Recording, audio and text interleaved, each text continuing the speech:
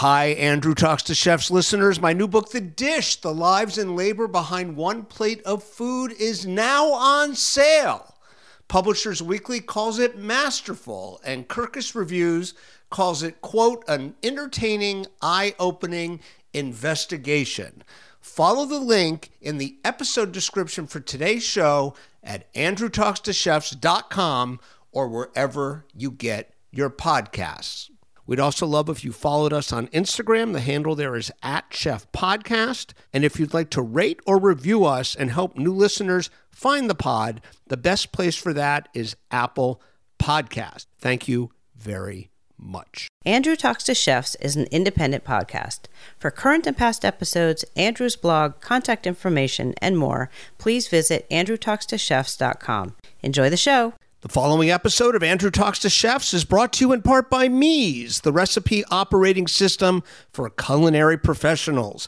From chefs to mixologists, if you manage recipes for professional kitchens, Mies was built to make your pro kitchen life easier. Store and organize your recipes with the most advanced recipe scaling technology on the planet.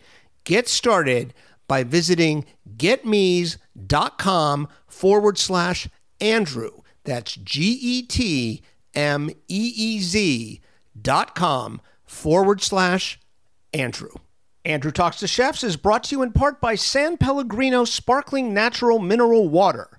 For more than 120 years, San Pellegrino has been inspiring people to savor life and tasteful moments around the table.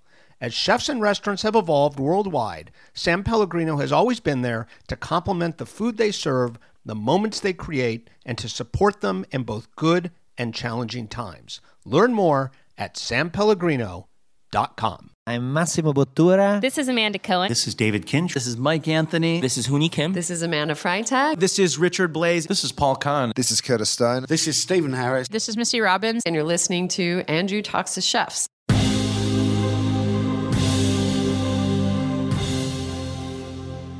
I'm always trying to match the energy of a live show because whenever you're cooking seasonally, kind of spontaneously, some things aren't going to be perfect sometimes. And you just have to roll with that. We just cook. We just go. A lot of the dishes you had last night, those have been on the menu for 1 to 7 days. And sometimes a dish goes on and then it only has that one night. Trying to create a moment where it's alive in that moment is what I'm always trying to do, kind of like you're trying to find that great rock show performance. That is the voice of Tracy Malechek-Ezekiel, chef and co-owner of Birdie's restaurant in Austin, Texas.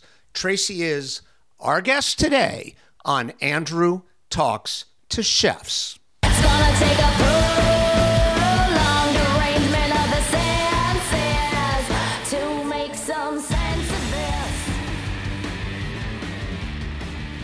Hey everybody, welcome to the show. This is Andrew Talks to Chefs. I am your host, Andrew Friedman. I hope all of you are well.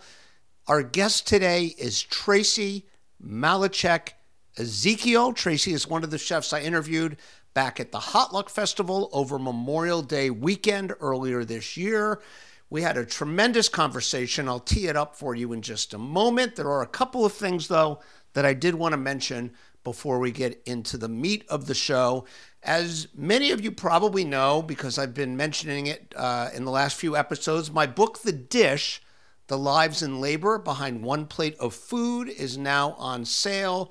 The book tells the story of all the people whose lives and work come together in one restaurant dish. In the book, you meet the dishwasher, the server, the cooks, the chefs, the farmers, the field workers, delivery truck drivers, and what's more, it is all told during a single dinner service. It's a book that can be enjoyed by anybody and I think would be educational for anybody, but it's also very much meant to celebrate the industry, which means many of you who listen to this show, I would sincerely love and appreciate it if you checked it out and if it looks appealing, if you bought a copy, if you're in one of the cities I'm visiting, I'd love to see you at one of our events. There are links to where you can read more about the book on the episode description for this show at andrewtalkstochefs.com or wherever you get your podcast. And along those lines, I just want to mention a couple of quick appearances. I will be at P&T Knitwear in Lower Manhattan tonight, the day this show drops, Tuesday, November 14th at 7 p.m. I will be in conversation about the book with Amanda Hesser. Of course, Amanda is the founder of the Food 52 website. If you are listening to this on the day it drops and you're feeling spontaneous, come visit us tonight. It's going to be a fun conversation. Amanda and I have known each other a long time, and you can get a book and you could get it signed and personalized. And along the same lines, I will be with my good friend Aaron Bludhorn this Thursday at his restaurant Bludhorn in Houston, Texas. We're having a Meet the Author lunch. And if you are in or near Houston, I'd love to see you there. And Friday, I will be speaking at Kendall College in Chicago, Illinois, with Chef Beverly Kim and farmer John Templin, who are two of the main characters profiled in the dish. And there are links to where you can learn more and RSVP for all of those events in the episode description for today's show. Again, at the AndrewTalksToChefs.com website or wherever you listen to your podcast. I want to share quickly a dining experience I had the other night. The team that own and operate Cafe Spaghetti, which was one of the big hits in New York last year, just opened a new restaurant called Swoonies. That is spelled SWOONY''S. It's pretty terrific. It's only been open a little more than a week. It has a really fun vibe. And they didn't phone it in. This is not just another Italian-American restaurant where they can send their overflow customers. It's around the corner from Cafe Spaghetti, but it's an entirely unique restaurant. And I have to pause here and mention, I don't know why my voice is sounding so scratchy. Maybe just because I've been on the phone all day. But for anyone who may be concerned, I'm not sick or anything. I just all of a sudden have no voice. In any event, the restaurant's kind of a deliberate throwback to the kind of place you might have hung out and talked politics in the West Village of New York maybe several decades back. I think the team has knocked it out of the park again. I'll be at this restaurant a lot. It is in my neighborhood, and I look forward to seeing how it does what every restaurant does, which is continue to settle in and develop over the holidays and into next year. I also don't usually do this, but I went on a movie tear recently, and I wanted to share my super fast bullet point reviews of the 4 films I saw in the last 7 days. I saw The Killer, which for about 45 minutes I thought was amazing. After that, I felt like it was diminishing returns, but I'm one of these people who can basically look at David Fincher movies all day long, and this one, like all of his movies, is very meticulous and beautiful. Anatomy of a Fall, which I believe won the main prize at the Cannes Film Festival this year. I think it's a little longer than it needs to be, but expertly done, and the performances are great. The big disappointment of my week was Saturday night after that great dinner at Swoonies. Caitlin and I went to see Priscilla, Sofia Coppola's new movie about Priscilla Presley. And I hate to say this because Kate and I both count Lost in Translation, which Sofia Coppola also directed, as among our favorite movies of all time. I think it's probably Kate's actual favorite movie of all time. But we did not get what was going on with Priscilla. It felt very kind of, a little pointless, a little dull, a little boring. I hate saying all of that, but I really can't recommend it, don't recommend it. And lastly, last night, I finally, after returning tickets to this movie 3 times in the last few weeks, I finally found 3.5 hours to go see Martin Scorsese's Killers of the Flower Moon, which, like most people who have seen it, reviewed it, who you've probably heard talk about it, I thought was fascinating. I thought it was really gripping. The performances were excellent across the board. And, it's 3.5 hours long, but the execution of it and, frankly, the history lesson of it is so well done. I was just enraptured the whole time. Not the most pleasant film you'll ever see. The story is very grim and sad, and it describes a historical and epic injustice. But I personally recommend it. And of the ones I just listed, I think it's the one that would suffer most on the small screen. Anyway, I'm going to get to Tracy in just a moment. But before I do, as always, I want to ask, have you checked out Meez yet? And if not, why not? It will make your life easier. As you've heard me say here on the show, Meez, which is spelled M-E-E-Z, is the recipe operating system for culinary professionals.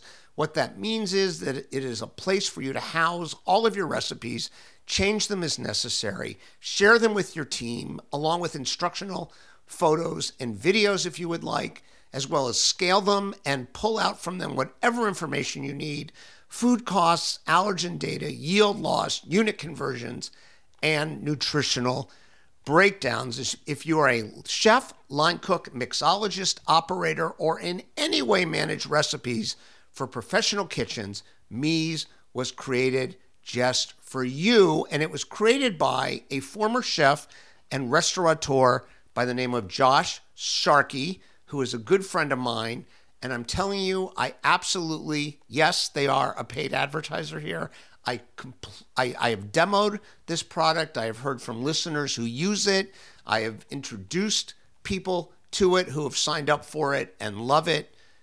Every bit of feedback I've had from myself and others has been positive, and I'll leave it there for my mention of them this week, except to tell you that as a listener of Andrew Talks to Chefs, you'll receive 25 free recipe uploads and breakdowns on your new free Meez account if you sign up today. Learn more at getmeez, that is GETMEEZ.com/Andrew.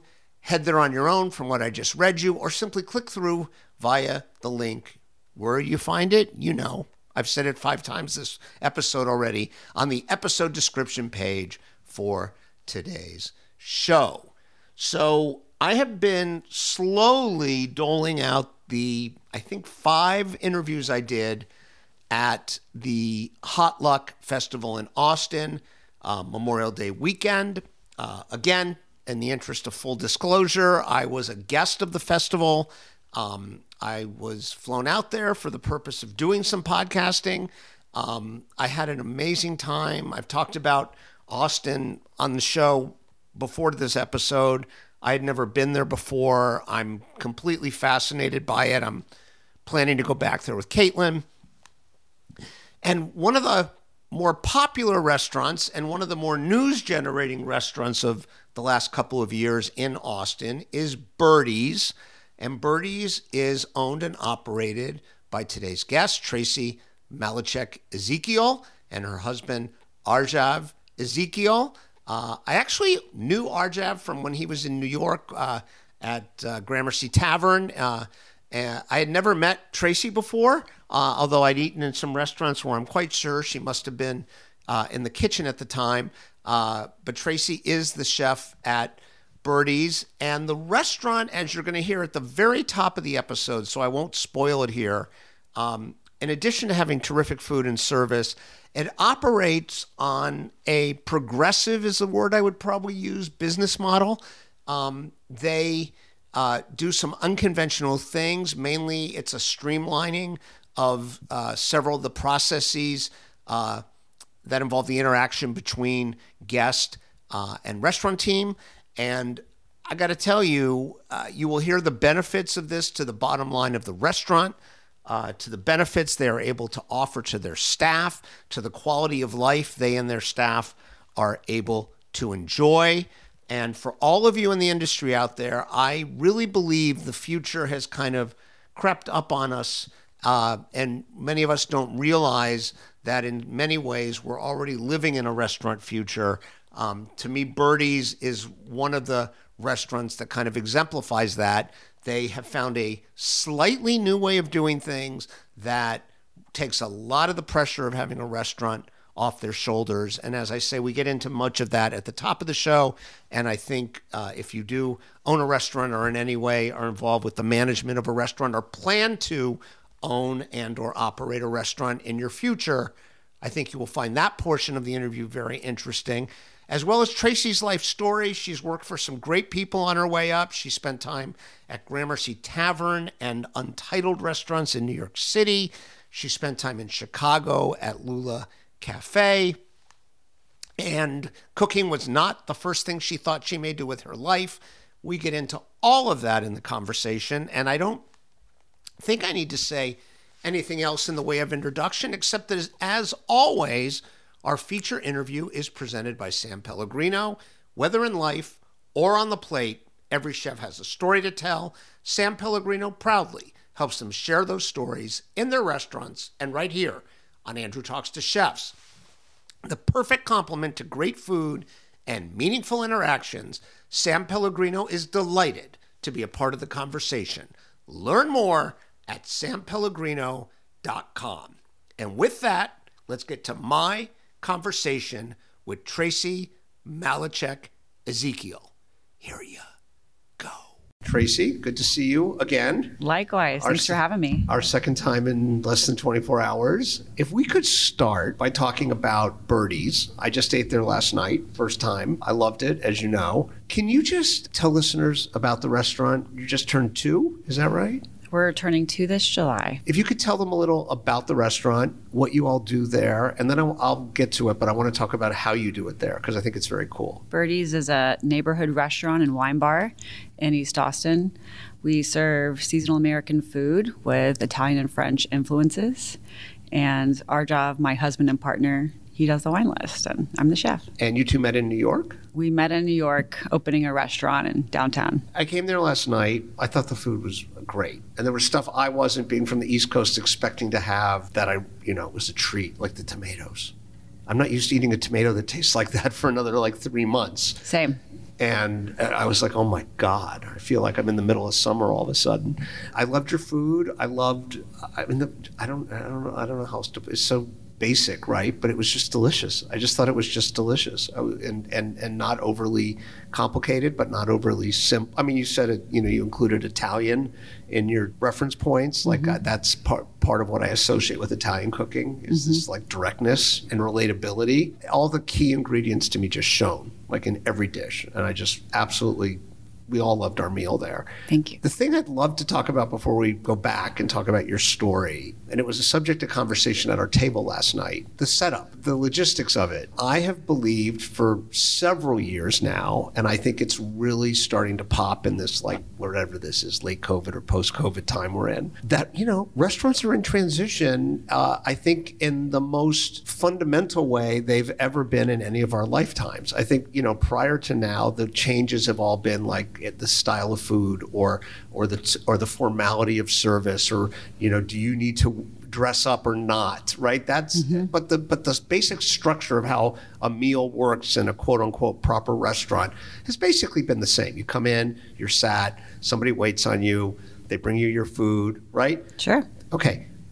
Tell people how it works at Birdie's, because I've seen similar things elsewhere, but this is something I think is worth a short conversation before we get into your story. Certainly. So we have a counter service model, and we're open for dinner only.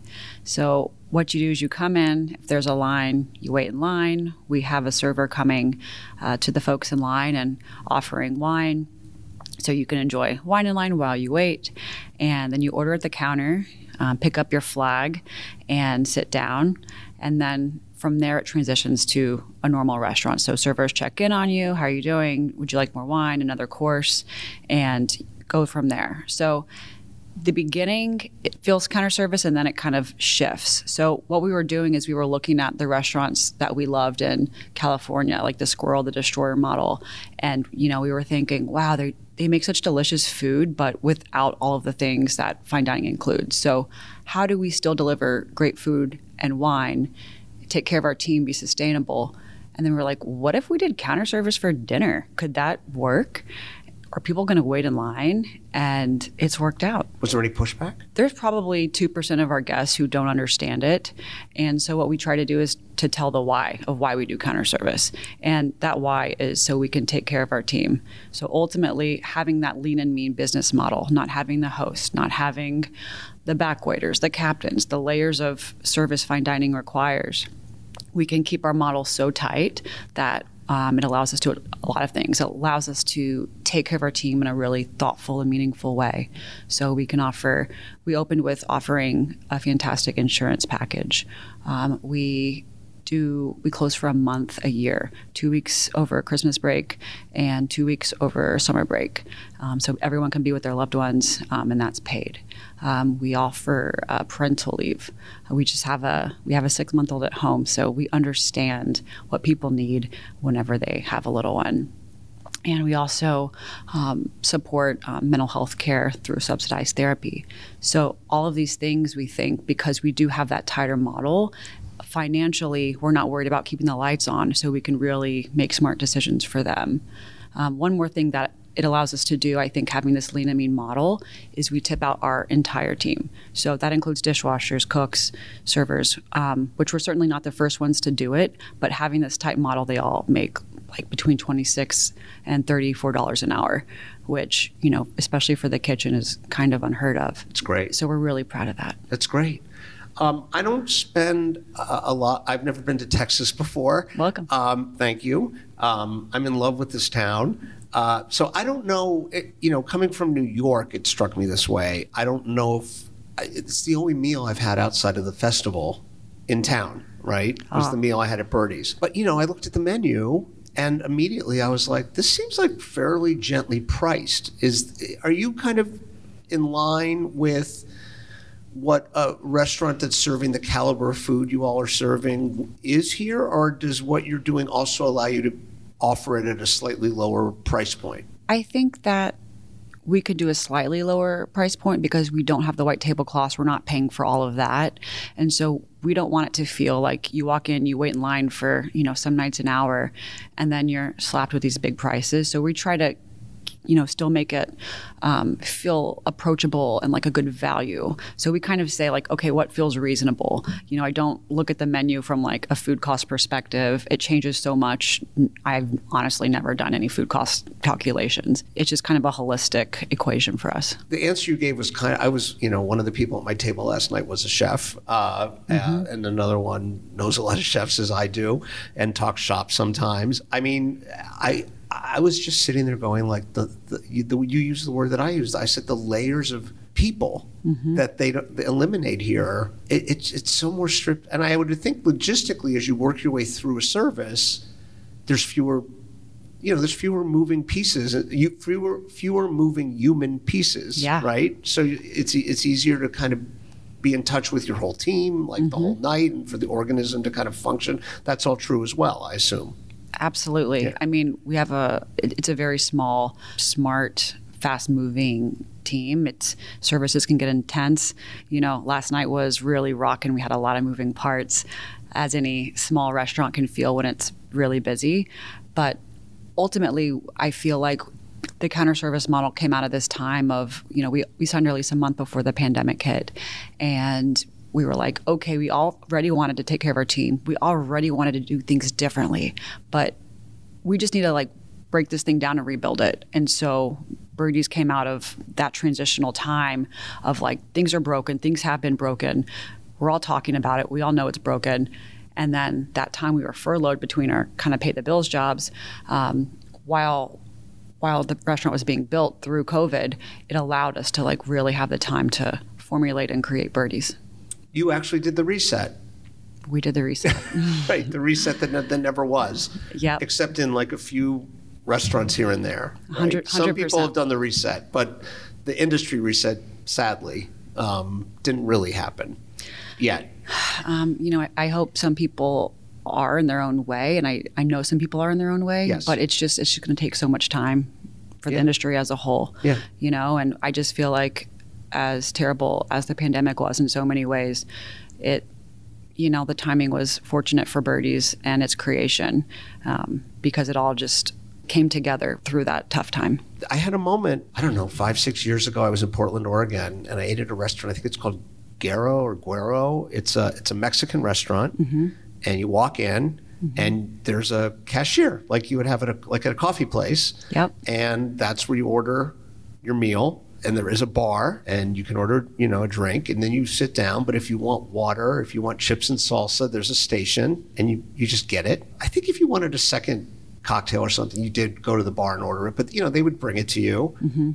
Nobody cared. Nobody minded, Yeah. And I was like, I've never owned or operated a restaurant, but I was just looking around at like, everyone's happy. Yeah. And this must be great for the operators, in all kinds of ways. Yeah. Last question on this, and then we'll get into your biography, but does this also allow you and our job to, people talk about, if you're a restaurant owner, like your whole year is made between like Thanksgiving and December 31st, right? Like that's going to, that's going to determine what kind of distribution you're going to take at the end of the year. Definitely in New York. Yeah. Is that also eliminated, like for the two of you taking care of your staff, are you also able to take care of yourselves better? I don't just mean the time off you're able to take, but I mean, is it less stressful for your bottom line and for the stability you two are able to enjoy as restaurateurs? 1,000% yes. Us having this model, we're not operating in the 3 to 5% profit margin range most restaurants are. So coming from a place of financial stability, it allows you to, close when you really need to close on a random day. So for example, I was very ill during my pregnancy last year. I got rocked. It took me a long time to get pregnant. I worked through a lot of fertility problems. I'm 41 now. It was honestly such a blessing to get pregnant. I wasn't mentally thinking, I could get really sick. I never knew anyone that got extremely sick. And at that time, we were extremely tight-staffed. So I didn't have a sous chef yet. It was just me nonstop with their team. We do close Sunday, Monday, so everyone had that time to recharge. But I was so sick that there were a few days we had to close because I couldn't stand up and expedite. And having the business be in a healthy place, it allowed us to keep our heads on because we could still pay our team. Like, sorry guys, we're closing today. Or make sure that you can keep the lights on at home, you're compensated, and we just move forward with that. So I think that in having that healthy business model, it's not like between Thanksgiving and Christmas or break, we don't have that pressure. Like a closing like that isn't going to it's okay. In the early days of COVID, people were saying like, this is when the public got an education about how tight the margins are, right? Because people were like, we can't close for a week. No one knew it was going to be months and months and months. Right. But people were like, we're like, whatever the hand to mouth equivalent is of paying your people, mouth to hand, I guess, for restaurateurs. Sure. Right? Yeah. They're like, we don't have 2 weeks operating costs in the bank. Like people were shocked to learn that. Yeah. It's other industries who've, operate very differently. And I think we ask a little more from our guests by waiting in line, by not having a reservation. But ultimately, I'm so glad we do it. And I can't imagine Birdie's being any other way. Yeah. I personally love it. I say it all the time, Thank you. Especially not to be ageist, not that I'm that young, but especially to older friends of mine who, take umbrage at like certain, like there's a restaurateur in New York. Everybody who knows them will know who I'm talking about. When Momofuku Sambar got 3 stars from the New York Times, I remember. Went ballistic. Yep. Like you can't give 3 stars. It's Frank Burney. Yeah.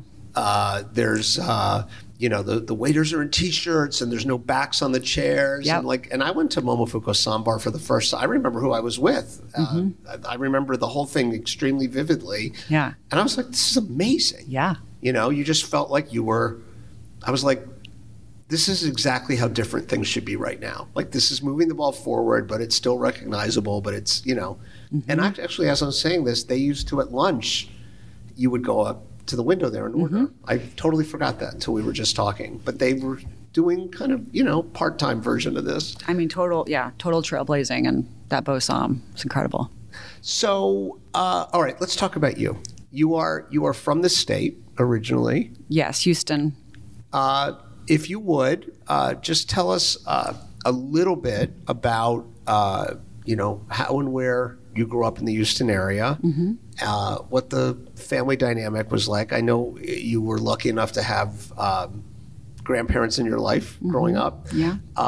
And however you would describe it, food, restaurants, dining, cooking, figured into your young life. My parents divorced when I was 2, and I grew up in the Houston suburbs. And my dad and family are all in Bryan, which is like an hour and a half outside of town. My mom was probably the one that first instilled the love of food for me. Food was just our lives. It was, you eat lunch, what's for dinner? What are we doing tomorrow? What are we cooking? What are we eating? And my mom was the cook on Sundays, but she worked a lot. It's probably where I got my addiction for work from. Her dad was an Italian immigrant who came over came from nothing, self-made man, and that hard work mentality was just really passed down to us. Also, I just love to eat, and I was fascinated with restaurants and the way they worked, and I loved going to independent restaurants, and I talked about food in an abnormal way compared to my friends, and my friends' parents would always tease me for being the food dork. What do you mean you talked about food in an abnormal way? It just wasn't like, oh, I can eat whatever. It was like, no, but what are we eating? And I wanted to talk about it, and they were like, other kids just have other interests, and for me, food was, and dining in particularly, like, and it wasn't fancy. It was just like, what are we eating? Why is this good? How do we make this better, or how can this be better? And I actually didn't cook at all growing up. I just had that love for food from a eating perspective. You were an eater. I was an eater, and I was an athlete. And it's funny, I burnt myself one time when I was 8 making eggs, and my mom kicked me out of the kitchen, and she said, all right, you're good for now. And then I didn't go back in the kitchen other than making like something basic for myself, in high school, junior high, for a long time. And then I went to college for hotel restaurant management, and the very last week of college, thinking I'm going to strive to be a general manager of a restaurant or something, I helped a friend with a tasting menu. She was a sous chef at a local restaurant, and it was for like 300 people. And I just got that like bolt of energy, that adrenaline rush. And I was like, this is it. This is what I want to do. I want to try to be a chef. And she was like, no.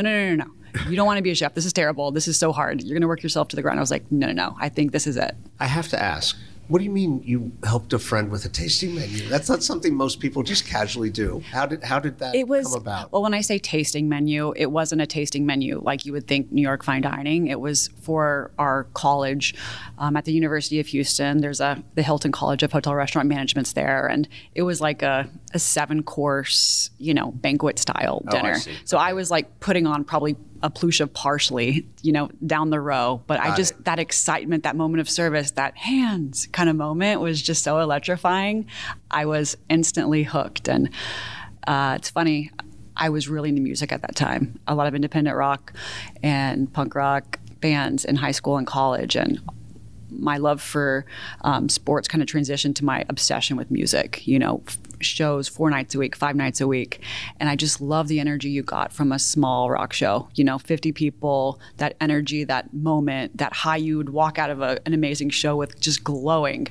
And I was like, man, I wish I could play an instrument. And I just never had that talent, and I never really tried even from a young age. So I think somehow my obsession with energy, live moment, adrenaline, doing something different, not being able to focus too long, that all kind of like somehow worked out to be like, well, why don't I try cooking? And it wasn't until I was 22 that I picked up a knife professionally. You mentioned sports a second ago. Yeah. I'm always interested to know, with chefs, team or individual?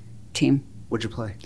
Soccer was my main sport. I played competitive in high school, and I was pretty serious about it until the very end. And I realized you kind of have to make that decision around 11th grade. Am I going for college soccer or not? And I realized, I think that chapter's winding down, and I was really into music at that time. And I was just kind of looking for the next chapter. Mm-hmm. I mean, the music thing, it's interesting because you're saying it's slightly different than I've ever heard it. Because I've heard there's so many chefs who did play an instrument, right? There's a lot of guitarists. Mm-hmm. But also, I've known a couple of chefs who have like DJ'd in their lives, right? Cool. And I always thought there was a correlation. You're kind of in the booth, and people were kind of vibing on like what you're putting out there, right? You used the word energy. I don't know if this is how you meant it, but it makes sense to me that you would compare that to what goes on in like a live show, because that is what the energy I think of a restaurant is like.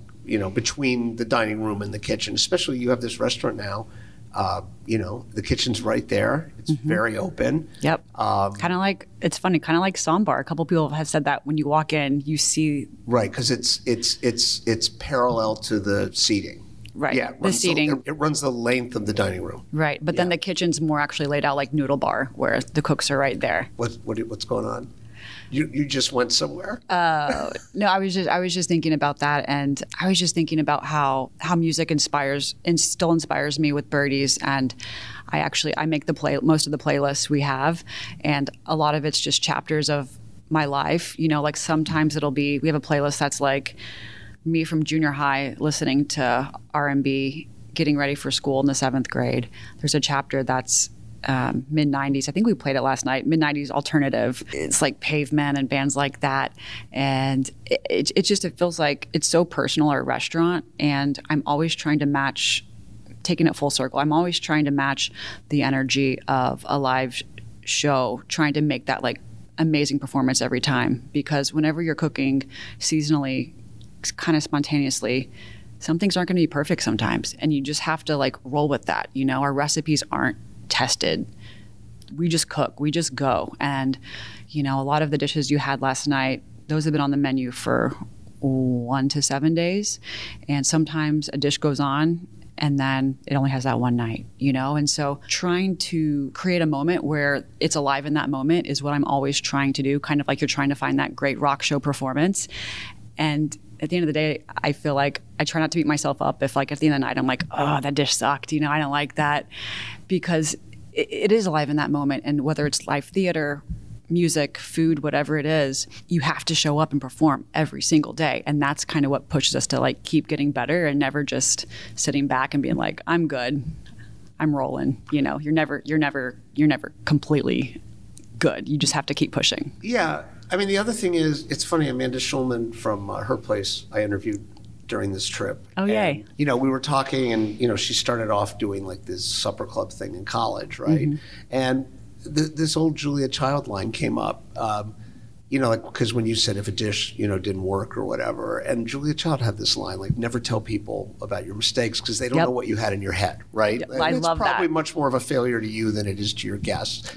But that aside, something about the music list, at least once, I think maybe twice, you did kind of double down on the same band, right? Which when I used to sometimes do the mixes for parties, I would do that. Like I know there were a couple of Rolling Stones songs back to back, and then I don't know if this was intentional or not. I asked Arjav about it. Arjav is here, by the way, but I was like, have we gone into the Clueless soundtrack? Yep. I don't know if you're aware of it, but there were two songs back to back that are on the Clueless soundtrack. Very aware. You were that was intentional. That was one of my favorite movies when I was 16. So yes. See? Born in 82. I'm not crazy. I'm not crazy. Yeah, that's my favorite playlist. I feel very seen. Thank you. Yeah, because there was a period where when you listen to an album a lot, it's there forever. The sequence, right? Yeah. So you decide you go to what did they call it exactly? Hospitality and culinary? It's the Conrad and Hilton College of Hotel, Restaurant, and Management. So essentially, you're learning how to go be a general manager of a Four Seasons or something like that, because I knew after high school something with food, but I just wasn't sure what. So it wasn't necessarily restaurant chef. It was not chef. It was 100% something around food, but I think just from a young age, I just never considered myself as a chef, just someone who wanted to be around food and wanted to do something with food or travel or something like that. What else were you doing at that time to kind of, activate ideas in your head? Like, were you looking at job listings for, in the food realm? Were you reading books about the food, about the, various corners of the industry? Like, Sure. What were you doing to kind of set your compass or think about it? Sure. So this was around 2002. I started hosting at a restaurant called Houston's. And, it's just this like classic restaurant group from around the country. I think it's the Hillstone Group. And I love those restaurants, by the way. I mean, they're solid. They are very consistent and really tasty. They have a surprising amount of respect from very accomplished what people think of as like, Yeah. New York City, Yeah. big city American chefs Yep. who you would think would look down on a place like that. They don't look down on that chain. They No. absolutely respect it. No, I mean, I learned a lot. It was like there were a lot of rules to being a host at Houston's. You couldn't have cotton black socks. Your suit had to be approved. It had to hit at the certain length. Everything was very structured. And I was a late bloomer in life, and I was still really into music. And, when I showed up, I would be on, but I hadn't like flipped the switch yet. I hadn't gotten the obsession yet. And I was still kind of looking for the exact thing to like really reel me in. I feel like some people who are 21 are just totally focused and know what to do. And I was just going a little bit slower pace than others. Was that a comfortable place for you to be? Did you feel It an wasn't until it urgency? wasn't. It wasn't until it wasn't. I was coasting, having fun, working my host job, going to college, and then graduated. And I actually went to Barcelona for 6 months to study Spanish and kind of figure out what I wanted to do. And that's where I was really inspired by the Las Ramblas and all the farmers markets. Growing up in suburbia Houston, we had Kroger's and, the apples with the stickers, the Red Delicious that are howled and are gross. That's what I had. And going to Barcelona and seeing the abundance of like langoustine and all of these incredible ingredients was like, whoa, there's a different life out there, in a way that Houston at the time was a lot of steakhouses and Tex-Mex, some really great spots. But that for me was not my calling. Were you not aware of exactly what you were going to see when you got there? Like, was it? I had no idea. I'd never been. It hit you like a bucket of cold water. It was just picked it on a map, just was like Spain. I mean, realistically now, no understanding that now they speak a lot of Catalan in that region rather than Spanish. I probably would have been better off learning Spanish in the South or in Madrid. It's a whole different ballgame for people who don't know Catalan. It's oh yeah, but like if you go over speaking Spanish to a Catalan city or town, like yeah, they respond to you in Catalan, and you they're probably know just enough to be confused. Yeah, totally. But I didn't know what I was doing. I was 22 and just rolling by the seat of my pants. I actually had a professor in college at University of Houston, and I was like, I'm not sure what I want to do next. I can't figure it out. I know there's something out there for me. And he goes, "This is what you do. Get a bottle of cava, lock yourself in a room over there, drink it all, and then have a piece of paper out and say, what makes me happy?" And I wrote down, okay, food, duh, that's what I'm something with food. And then I wrote down writing, and I wasn't a great writer, I was mediocre, but I wrote writing because I enjoyed it. And then I put cooking ? Because there was something about cooking from helping my friend plate that dinner, that 7-course or whatever dinner, that had inspired me. And then, you have that internal dialogue while you're drunk alone and you're like, should I try cooking? Am I too old to start cooking? Because everything I'd read about fancy chefs is they start in Europe when they're 15 and, they're just trained and groomed and running their own restaurants by the time they're 24. And I was clearly late to the party.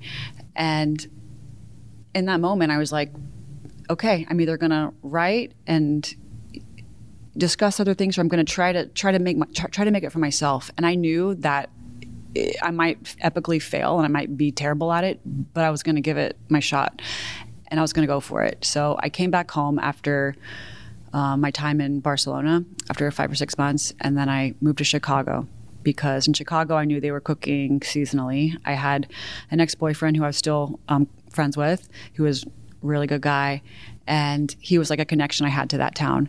And there's a restaurant there that I loved, Lula Cafe. And I was like, man, if I could only work at Lula. They've got really cool ingredients. They go to the farmer's market. We didn't have a lot of those at that time in Houston. And that could really take me to the next step. Let's just set up Lula Cafe for people. I just ate there for the first time last year. It's an institution in Chicago. Not as well known nationally. I don't know why. Because in Chicago, Jason is like one of the, he's such a youthful looking guy, but he's like one of the elder statesmen of the chef community. Yeah. Although he looks like he's a graduate student. They have these intense relationship with the farms, but not only do they go to the farmers market, they do farm dinners every Monday night. Yep. No dishes ever repeated. It's a unique menu every Monday night. The menu in the restaurant itself changes daily. Yep. And, they have a brunch that's very, to this day, people queue up for it. Oh, it's epic. The best. Yeah. And this is 24 years in, and they're still doing great, right? At a time when the average lifespan of a restaurant is, I don't know what it is. It's probably average 2 years, 3 years, if they're maybe. Yeah.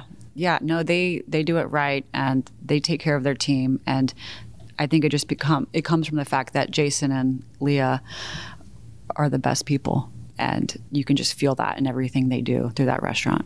So how'd you get the job? Funny story. So I moved to Chicago. I showed up, had my shiny resume with my hosting at Houston's experience. And I was also a server at like a little Italian restaurant in Houston. And my shiny resume. And I'm like, here I am. I went to college. I'm ready to be a cook, whatever you need. And initially I walked in and I accidentally insulted Jason. So I thought, coming from culinary school, the chefs were tokes. And he was in an apron without a hat or anything. And I walked in and he was behind the bar. And I was like, hi, can I see the chef? And he goes, you're looking at him.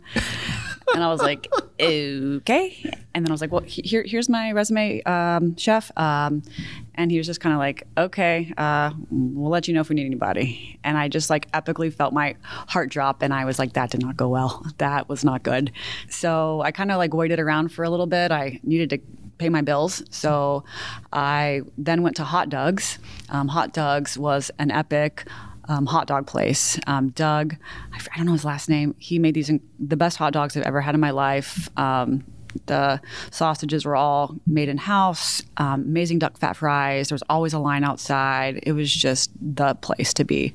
And I showed up there, same resume, ready to go. I'm like, okay, I think it would be, really great to work here. And, for some reason I thought maybe I'll learn about making hot dogs and how to do that the right way. And he looked at me and turned around, and there were like two burly dudes behind him. And he's like, I guess you can be a server here right now. And, the kitchen's full. And I just kind of got the feeling like, okay, maybe this isn't the right thing. So I was ended up being a kitchen manager, air quotes, at this brunch restaurant. And I was like, look, I'm going to be honest. I'm here. I need to learn. I don't know how to cook. And she was like, oh, no. You went to college. You'll be great here. And it was an epic disaster. I remember one day, I think my third day, I was working with one person in the kitchen, still didn't know how to cook.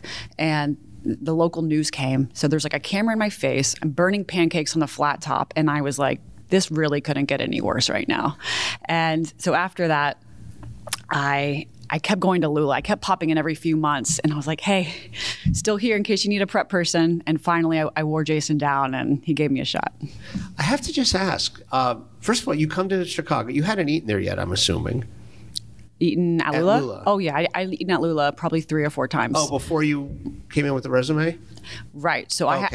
I found out about Lula because in visiting my former boyfriend. Oh, I see. Okay. That was our favorite place to go have brunch. Okay. So I knew Lula was on my radar, and that's really why I wanted to move to Chicago. I was going to say, there's so many restaurants in Chicago, like. I wanted that one. I just had my eyes on. Holding out. Yeah. It felt right. It was neighborhood. It was approachable. It wasn't too intimidating because I knew I needed to learn how to cook. I thought I even knew more than I did, which was nothing. Jason taught me how to hold a knife and Leah taught me how to organize myself in the kitchen.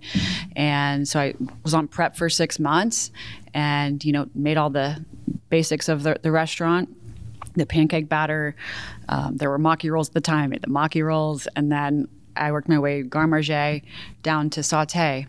And then after down to sauté, I was there for, I think, a year and a half. I talked to them. I said, hey, y'all, I'm thinking about going to culinary school. I'm really, serious about this now. And they fully supported it. And so I ended up going to CIA in Hyde Park. First of all, I don't know, you may find this interesting. So the reason I interviewed Jason is he has a book coming out this fall. Yes, so exciting. The Lula Cafe Cookbook. Yeah. So I'm sitting on the interview until then. Uh-huh. But I did ask him at one point how he kept it for himself, fresh, and he gave me the best answer. He said, it's not the food. And it was the teaching. Mm-hmm. It was like the sharing of information and the nurturing of new talent. That was the thing he said kept it engaging for him. So it was interesting for me to hear you talk about, like, he told you how to hold the knife. And, really, I mean, that's the most basic thing, right? That's like one of the first, maybe the first thing when you get into cooking school. I would say it's one of the first things, and maybe they taught us like in college there was like a class on cooking, but it was very basic, and you don't really learn how to properly hold a knife until you're cutting onions for 10 hours a day, you know? And to give them credit, I was not a natural in the kitchen. I really struggled in the beginning. I mean, I had a great attitude, but I have trouble focusing, so I get distracted. I can get lost in a task, and I have to kind of pull myself out of it. And so I think them being patient with me and teaching me just the basics of how to work in a kitchen are really admirable, because I wasn't one of those natural cooks who just came in and started kicking butt right away. Well, I was just going to ask, because you talked about the pancake thing, like the burning the pancakes, and then you're talking about this. But, I mean, did you have, was there self-doubt in these early gigs? I mean, did you wonder if you should just like kind of ring the bell and go do something else? No, I was so committed. My first day at Lula was Jason Vincent's first day at Lula. So Jason Vincent was a sous chef. I was a prep cook. So we started together, and he was roommates with this guy, John, who was like the opening, I think, sous chef for CDC of Alinea. It was when Alinea was opening. So it was kind of, I was in the right place at the right time, and I got to meet the right people who talked about the right things and put my head in the right place. So I had the right attitude, and that's what I always look for in cooks, is the right attitude, because with repetition and a positive, smart attitude, you're going to figure it out eventually, some faster than others. But I was, in it to win it. I realized this is what I want to do, and I want to be the best I can be. Yeah. I think it's a great thing for people to hear. I remember Alfred Portali once said to me, there are two ways you can be great. You can be born with talent, just born to it, or you can just work hard. You can just work harder than other people, and you can still get you can get to the same place. Yep. I think especially today, I mean, this is the age, right? What is every young chef? I don't know how 30 became the number, I guess, for every. I want to have a restaurant by the time I'm 30. Sure. You hear that from like everybody. Oh, I said that thinking I wanted to be like a little Houston Danny Meyer or something, but that wasn't my path. That, right? Yeah. And you yourself, when you described your own early days, you said, I wasn't born doing, I wasn't doing this as a kid, and I didn't, but that's that. In the implied thing about that is that's in contrast to what people maybe would expect, right? Because we hear those stories so often. At this point, what are you thinking? Like, do you have a sense of what kind of thing you wanted to do eventually? What kind of food you wanted to make? What kind of restaurant maybe you wanted to be the chef of? Or were you just really kind of, you go to school, right? But were you just really still just in a pure learning phase? I was in a learning phase. I didn't know. I knew I wanted to try to be great. I knew I didn't want to just have, 2 more years of experience and then open up a place. I knew for me, I needed longer to train, and I wanted to learn at the best place. I wanted to work with the best people. I was just, ready to do the grind, ready to work 7 hours or 7 days a week. I was just committed and hungry. There was no, here's my restaurant yet. I had no idea. None? No. Okay. I mean, I knew that what Jason and Leah had was magic. Maybe a place like that. But beyond that, not really. But that was just like a vibe, right? Right, right. Something that felt like that. Yeah, I knew that like having things like cardoons and having relationships with farmers was the way I wanted to do it. But other than that, I really didn't know. Can I, if it's not, tell me if it's too personal, because we don't have to talk about it. Okay. But, I deal with it myself. You've mentioned this attention deficit thing a couple of times. I so don't perceive you that way. You seem very, why are you looking over there? Just looking at our job. Looking at our job. You're looking away from me as I ask the question about attention deficit. No, go ahead and tell me why you looked, and then I'll tell you the rest of it. Our job is just always like, wow, Trace, you got to come back. You got to come back. It's just hard for me to focus. I don't know what else to say about it. I think that I could not have worked a 9 to 5 sit behind the desk job. just would have been miserable in life. You know, there was no passion in that for me. And for me, working with my hands, making something with my hands, doing something on my feet, you know, literally running around, being challenged every day in a different way. I think that's what I was meant to do. I think my cooks want to maybe kill me sometimes because it's hard for me to stay super focused.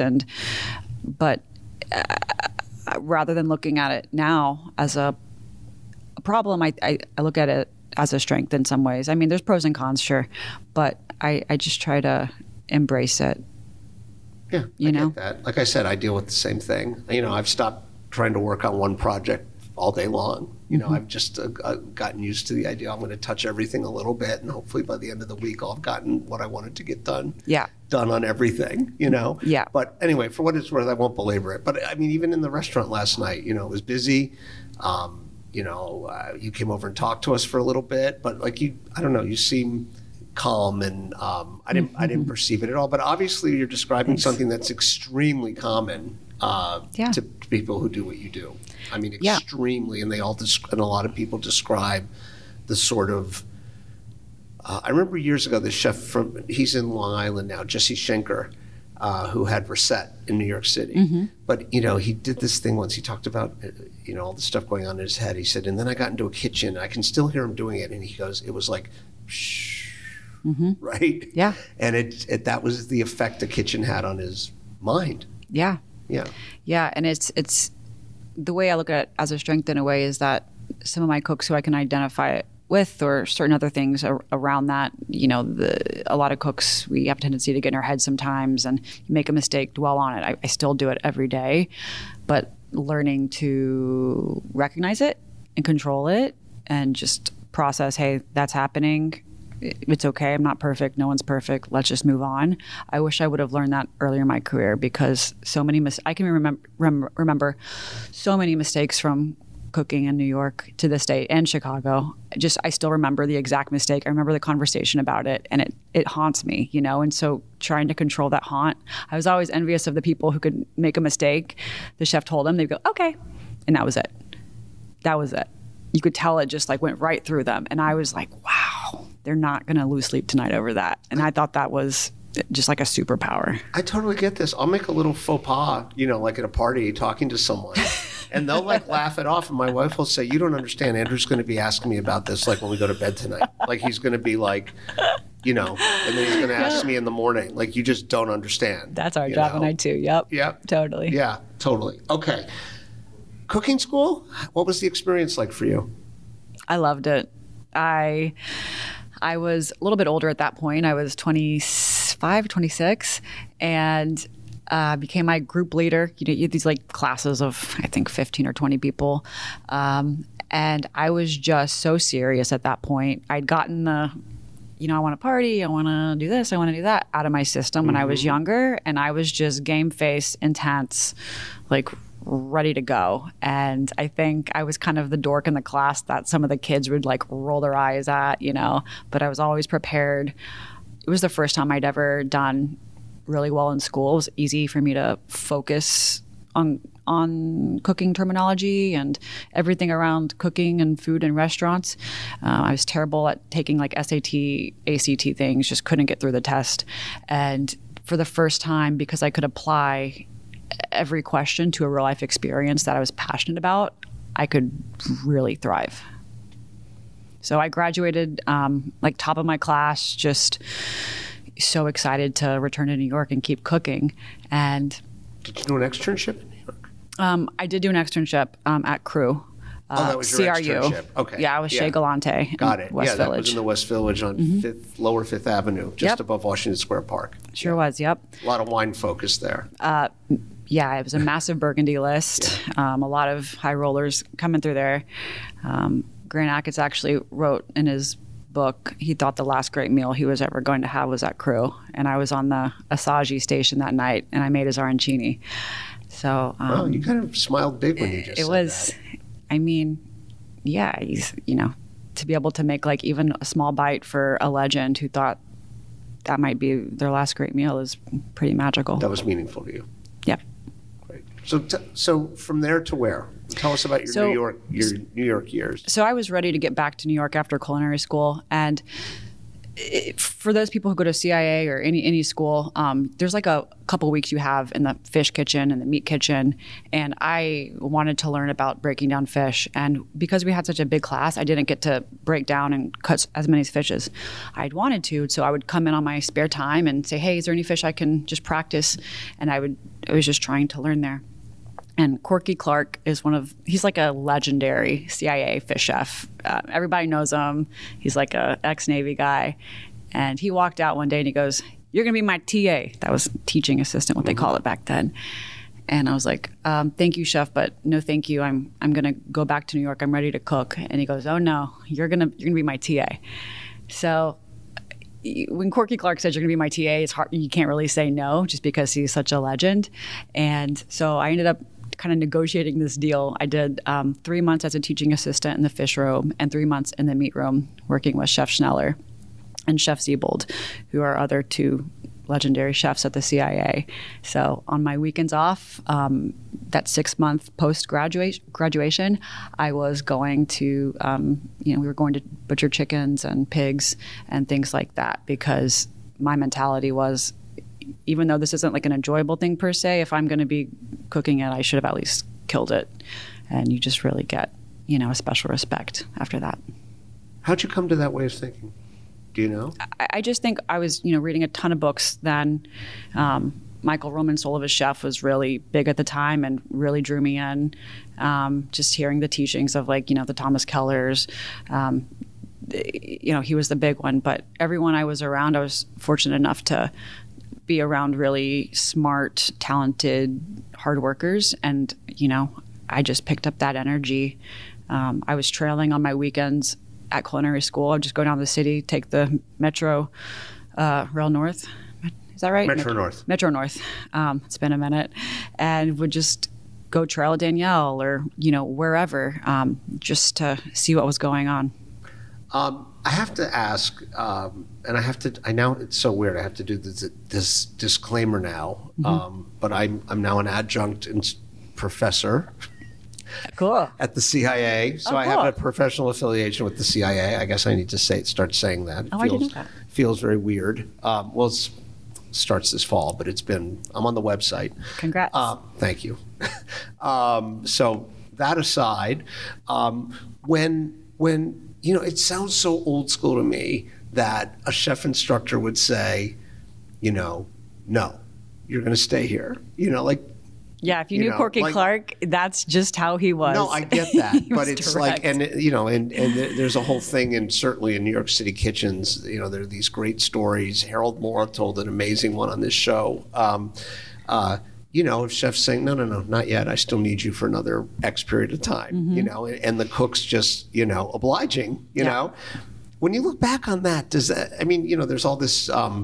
There's all this examination now of the traditions, rituals, power structures, like in the culinary world. Does it seem strange to you that you were told, as they say in A Bronx Tale, now you can't leave? Did that seem odd? Does it seem odd looking back that you were actually basically commanded to stick around? I mean, I see where you're coming from. But by the way, I personally, a lot of the old stuff to me is still kind of, I still romanticize. I understand why people want a lot of it to change, right? But I've also seen the product of it, and a lot of the product is pretty great, I mean, I think there's just an element of respect there. And sure, of that, the old times or whatever. And by no means that was the air quotes old times. It was kind of a transitional moment of going from old times to new. But for me, it was a matter of respect. And if he felt like I needed to and I wanted to get better at cutting fish, however, I was still excited to go to New York. I was like, all right, let's just negotiate this and make this a win-win. How do you find yourself in the world of the Union Square hospitality group? Well, I had a couple stops right before that. So I graduated in 2008, and I talked to Shay at Crew, and he was like, look, the recession's hitting all of us. I suggest if you want to stay in fine dining, go into a bigger restaurant that's going to be safe and solid through this. And I wound up at Del Posto working with Mark Ladner. When I was there, we got 4 stars in the New York Times, which was pretty incredible. And then after that, wanted to cook seasonal food. That changed a little bit more, kind of back to my roots at Lula, and went to Blue Hill.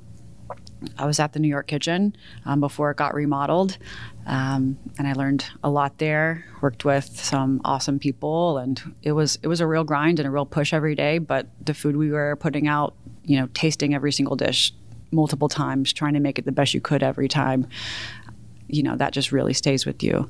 And after my time at Blue Hill, I went to Gramercy Tavern with Mike Anthony. And Had you known? Did you overlap with his time at Blue Hill, or was that that's just a coincidence? That's just a coincidence. Okay. Yeah. Okay. He was there much before. Got it. Yeah. Okay. What made you want to go there? So I had a friend who had worked at Gramercy, and he was like, "Trace, you're going to love it." I went to CIA with him. Now he's working in wine, but he was like, you got to go work at Gramercy. I'm telling you, you're going to love it. You're going to love Mike. He's professional, he's kind, he's thoughtful, but they're still really pushing for excellence. I just think you're going to fit in that kitchen. And so I trailed there, and the timing was right. And I had, at that point, almost 4 years of fine dining New York City experience. Was at Del Posto. I'd cooked all the stations, had left as meat roast saucier, and I started at the bottom at Gramercy. I started at Garde Manger, and that kitchen was so stacked with talent. Our sous chefs, our chef de cuisine, they'd all been there 5 to 9 years, and so whenever a place is great, which GT is great, a great restaurant, people don't want to leave, And so I started at the bottom, slowly worked my way up. And then after a couple years became Tournant. Once I was Tournant, they were like, sorry, we can't really promote you right now. We're just full. And Can I just interrupt for 1 second? For people who don't know, Tournant, it's basically a floater, right? It's someone who's able to work every station. Yes. So you can kind of pitch in, you can fill in when someone's off. Yes. Just for people who don't know the term, that's all. Yeah. So I was Tournant, which I love the challenge of every day. Someday you were just like kind of an extra support, helping out the stations in the weeds and behind. And other days you were thrown on a station because someone called out sick. And it's funny because I remember being on entremet some days, the vegetable station, and I'd have to make, 4 puree sauces, and here'd be a page recipe, and I have a hard time. I've never been diagnosed, I've never gotten tested, but it's hard for me to process that much information that quickly and it set in. And so I would just tell a sous chef, I was working a lot with Suzanne Cups there at the time, who was we were cooks together, and then she got promoted to sous chef. And so I'd be like, Suze, can you just tell me how to make this? And it's going to be great. And then she would just tell me how to make it. I'd make it, and we'd be like, sweet, that worked great. And I knew I worked a little differently at that time than other cooks. But that's a great thing to know about yourself. Yeah. To know how you best receive information is great. It took me a while to figure it out, and I'm still not a recipe kind of person, as my team will tell you.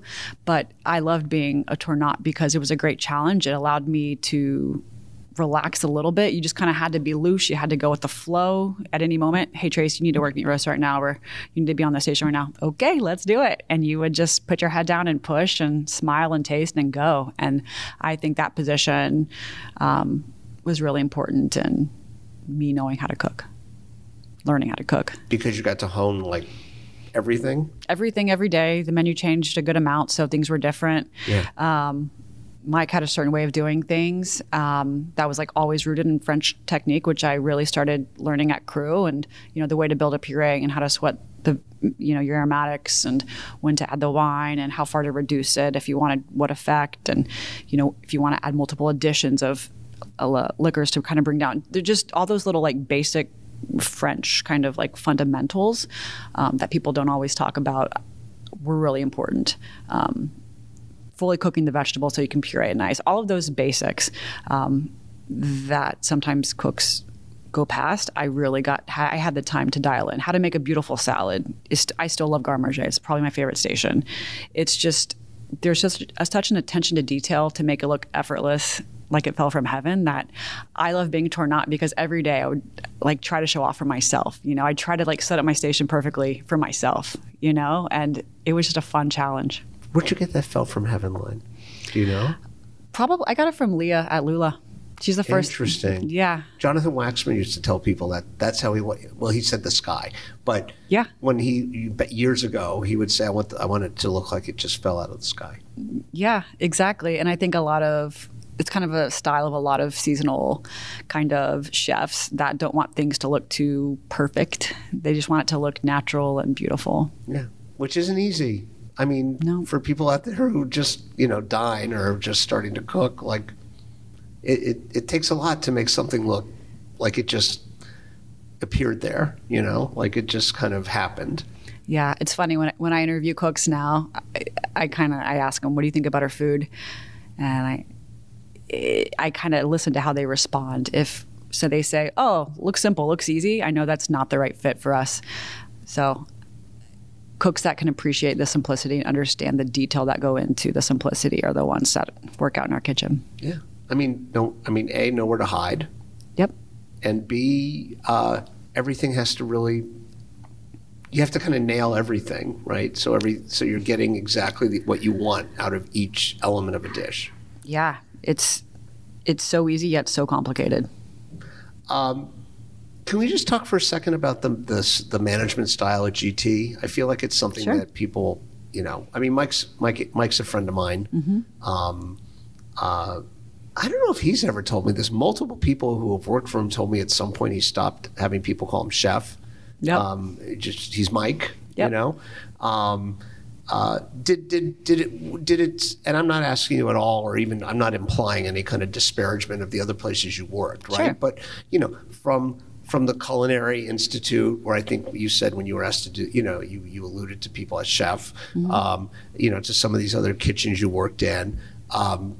Did it seem like different from the norm there? Did it seem like a little bit of an evolved kind of style of doing things? I don't mean culinarily. I just mean like in terms of the vibe, the style. Yeah, I think my first week I was like, why is everyone being so nice? Is this real? Is this like a cult? Yeah. But everyone was supportive and friendly. The dining room team to the kitchen, and there were less barriers between, the kitchen and the front. It was more like, oh, you seem like you're having a bad day. Can I get you a tea? Just, I got you. That look you had with your colleagues of, what can I do for you? Can I take something off your list? I know I can tell you're not well today. Just the fact that people were able to like lift their head up sometimes and go beyond the world they were in, I think was really important. And I think that stemmed from Mike and the way he ran his kitchen. It wasn't an easy kitchen by any means. We pushed and we worked hard, but we had a lot of fun doing it, and we were respectful and thoughtful, and I needed to rethink the way I was communicating, and I figured out a lot of my shortcomings there, and some even after I left, and lessons that I was being taught that I didn't fully absorb until I'm still absorbing. I think sometimes learning takes longer than just that moment. Great, thank you for that. So then from there, did you go follow Suzanne to Untitled? Was that your next stop? Yeah, so Mike and Suzanne and Jenny Jones, our purchasing manager, who was another part of our group, we left to open, left. Mike was still the chef at Gramercy. We branched off to open Untitled in the Studio Cafe at the Whitney. And Suzanne became chef de cuisine, and she's a very calm and collected leader, which I'm a little more passionate, more vocal. Not she's not passionate. We just have a very different style. She's very articulate. She's very smart. She's very mature. She's a great communicator. And I learned, I think, a lot of those things from Suze. Being intentional with words, I don't know her that well. I mean, she's been on the show, actually, thanks to Mike. I asked him when I said, who haven't I had that I should interview? And he introduced me to Suzanne. I ate at that restaurant several times right when it opened. And we should say, when you say the Whitney, for people who aren't in New York, this was the Whitney downtown. Yes. The one right near where the Standard Hotel is on the west side. Yep. Even as much as Gramercy had it, I feel like the kind of emphasis, at least in terms of the way the restaurant was talked about itself, was very much on product, farm product from, the farmers and it was very ingredient forward. Mm-hmm. I mean, that sounds like a weird thing to say, but that was really, I mean, that's how I perceived it. It seemed like Yep. that was really emphasized there. Yep. I ate there, I think it opened in 17, if I'm not mistaken. 16, I think. 15? 15? Wow. Okay. 15. Wow, time All right. flies. My mind's Oh, yeah, May of 15. okay. Our job's coaching us in the back. So yeah. Well, anyway, I ate there a bunch. I really, really, really liked it. At what point in here do you start having a sense of what you would do? When you hung out your own shingle. Like, are you keeping notebooks of ideas? Are you thinking of things? Mm-hmm. Are you getting an opportunity at all to put your own, specials up or to contribute, to dish ideation? Like how is your sense of your food Yeah. starting to coalesce? Well, I think it was starting to come into form at Gramercy in a way. In that, at that time, that chapter in Gramercy, we had chef de cuisine, Howard Kalachnikov, and a team of, I think it was 5 or 6 sous chefs. And we would work on dishes together, or, we would independently work on a dish, and it needed to, be under Mike's vision and the umbrella of his style of seasonal American food. Mm-hmm. And we taste it together and talk through it and edit and dial it in. It would all happen pretty quick because we were seasonal. We weren't testing, months and months in advance or anything. And that was a really awesome opportunity for me because I got to see how, some of the greats were coming up with dishes. And at a certain point, you just start feeling it, And so I was able to, help be a part of the recipe ideation there. As part of that team, and then going to Untitled, it was the same thing. So it would be like, okay, I want to do something with carrots, maybe black garlic, and then you just kind of went, and then we tasted it together, and is it ready, or do we need to tweak it? And these were great exercises for me to becoming a chef, and it needed to be under Mike and Suzanne's umbrella, of course, but it was a great way for me to understand the balance of a dish, of restraint, of it's not always about adding 3 more things. It's just about letting the ingredients shine for themselves. So, I guess should we address our job? Should we get you guys together in this story? Why not? When exactly? I mean, he was working for the company as well. Yes, he started as a server and then was promoted to manager. Right. And we both lived in the East Village, so we were both PM closers. So we would, oh, hey, going back to East Village, you want to take the L train home together? And we became good friends. And one night we were at an East Village bar after work, and we're like, oh, let's grab a Negroni, And we had a couple Negronis, and I was like, you know what? One day we're going to open a restaurant together. I just felt it. I was like, he was fun, he was smart, he was passionate, he was driven, he loved food in a way that you don't find in most people. Just loved food, loved wine. And I was like, I think he's the guy, I think this is my future, is creating a restaurant. And without missing a beat, he said, we're also going to get married. And this is before he had taken me out on a date. So pretty much that night, after a couple Negronis, we set our future.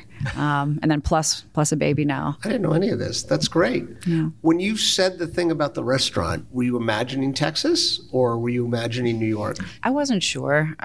For a long time, I thought I wanted to open a restaurant in New York. I had that New York grit, that mindset of like, New York or nowhere. I met him, and we were at that time living in the corner of like Prospect Heights and Crown Heights, a tiny apartment, and we couldn't decide where to go.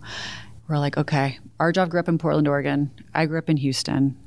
Austin, there was something about Austin that felt right from like an opportunity standpoint. It was a cool, open-minded city. My family was in Texas, and I was like, where are we going to go? And we were fighting about where to go, as most couples do before embarking on their next chapter. And we flipped a coin, heads Austin, Tails Borland, For real? and it was heads. And that's how we decided. Wow. Okay. Yeah. And you didn't try to switch it over to 2 out of 3? I did. That's what I would have done. Yeah. Yeah. It was like we were.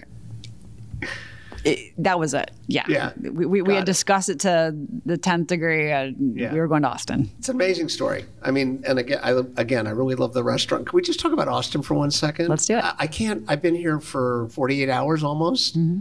I love it. I can't figure it out. I was walking around last night and I was like, am I drunk? Like, like, am I high? Like, I first of all, I was at an event and I saw 2 guys with white cowboy hats, white shirts, blue jeans, black boots. What do you call it? String tie? I don't know. Bolo? Bolo tie. Dancing Nice. to the Spice Girls. Love it. Yeah. And I'm like, I think that's Austin. That seems like Austin to me. Yeah. It's like this funky hodgepodge of a city. Like it makes no sense to me. I feel like every 10 feet I'm in a different world. I was at a stoplight last night walking to Mohawk, where I ended my night seeing a band. It was amazing. And I was with 2 of the 3 guys I'm with had cowboy hats, and I turned to my right. We're waiting for the light to change, and there's a drag queen. Yeah. Like, Yeah. I mean, it's amazing. It is amazing. Does it stop seeming so unique after a while, or does that linger? Because I find it kind of magical. Like I'm really taken with this city. Yeah, look, the city's been really great to us. It's dynamic, it's changing. It's, the old Austin was very keep Austin weird, and it was kind of funky, kind of hippie energy, and now it's has more tech influence coming in, and so it is totally just a melting pot of a lot of different things happening at once, and somehow it still feels like a small town to me. Maybe it's coming from New York. That's epic. You come to Austin and you can get a lot of places in 15 minutes if it's not rush hour, which is super convenient. And to me, this community is just, the restaurant community in particular has been so welcoming of Arjav and I as humans, as a family, as a restaurant, so supportive. All of our friends, our close friends own restaurants and are chefs, and we all have each other's backs, and it's just really, really inspirational, and we feel so fortunate to be in this community.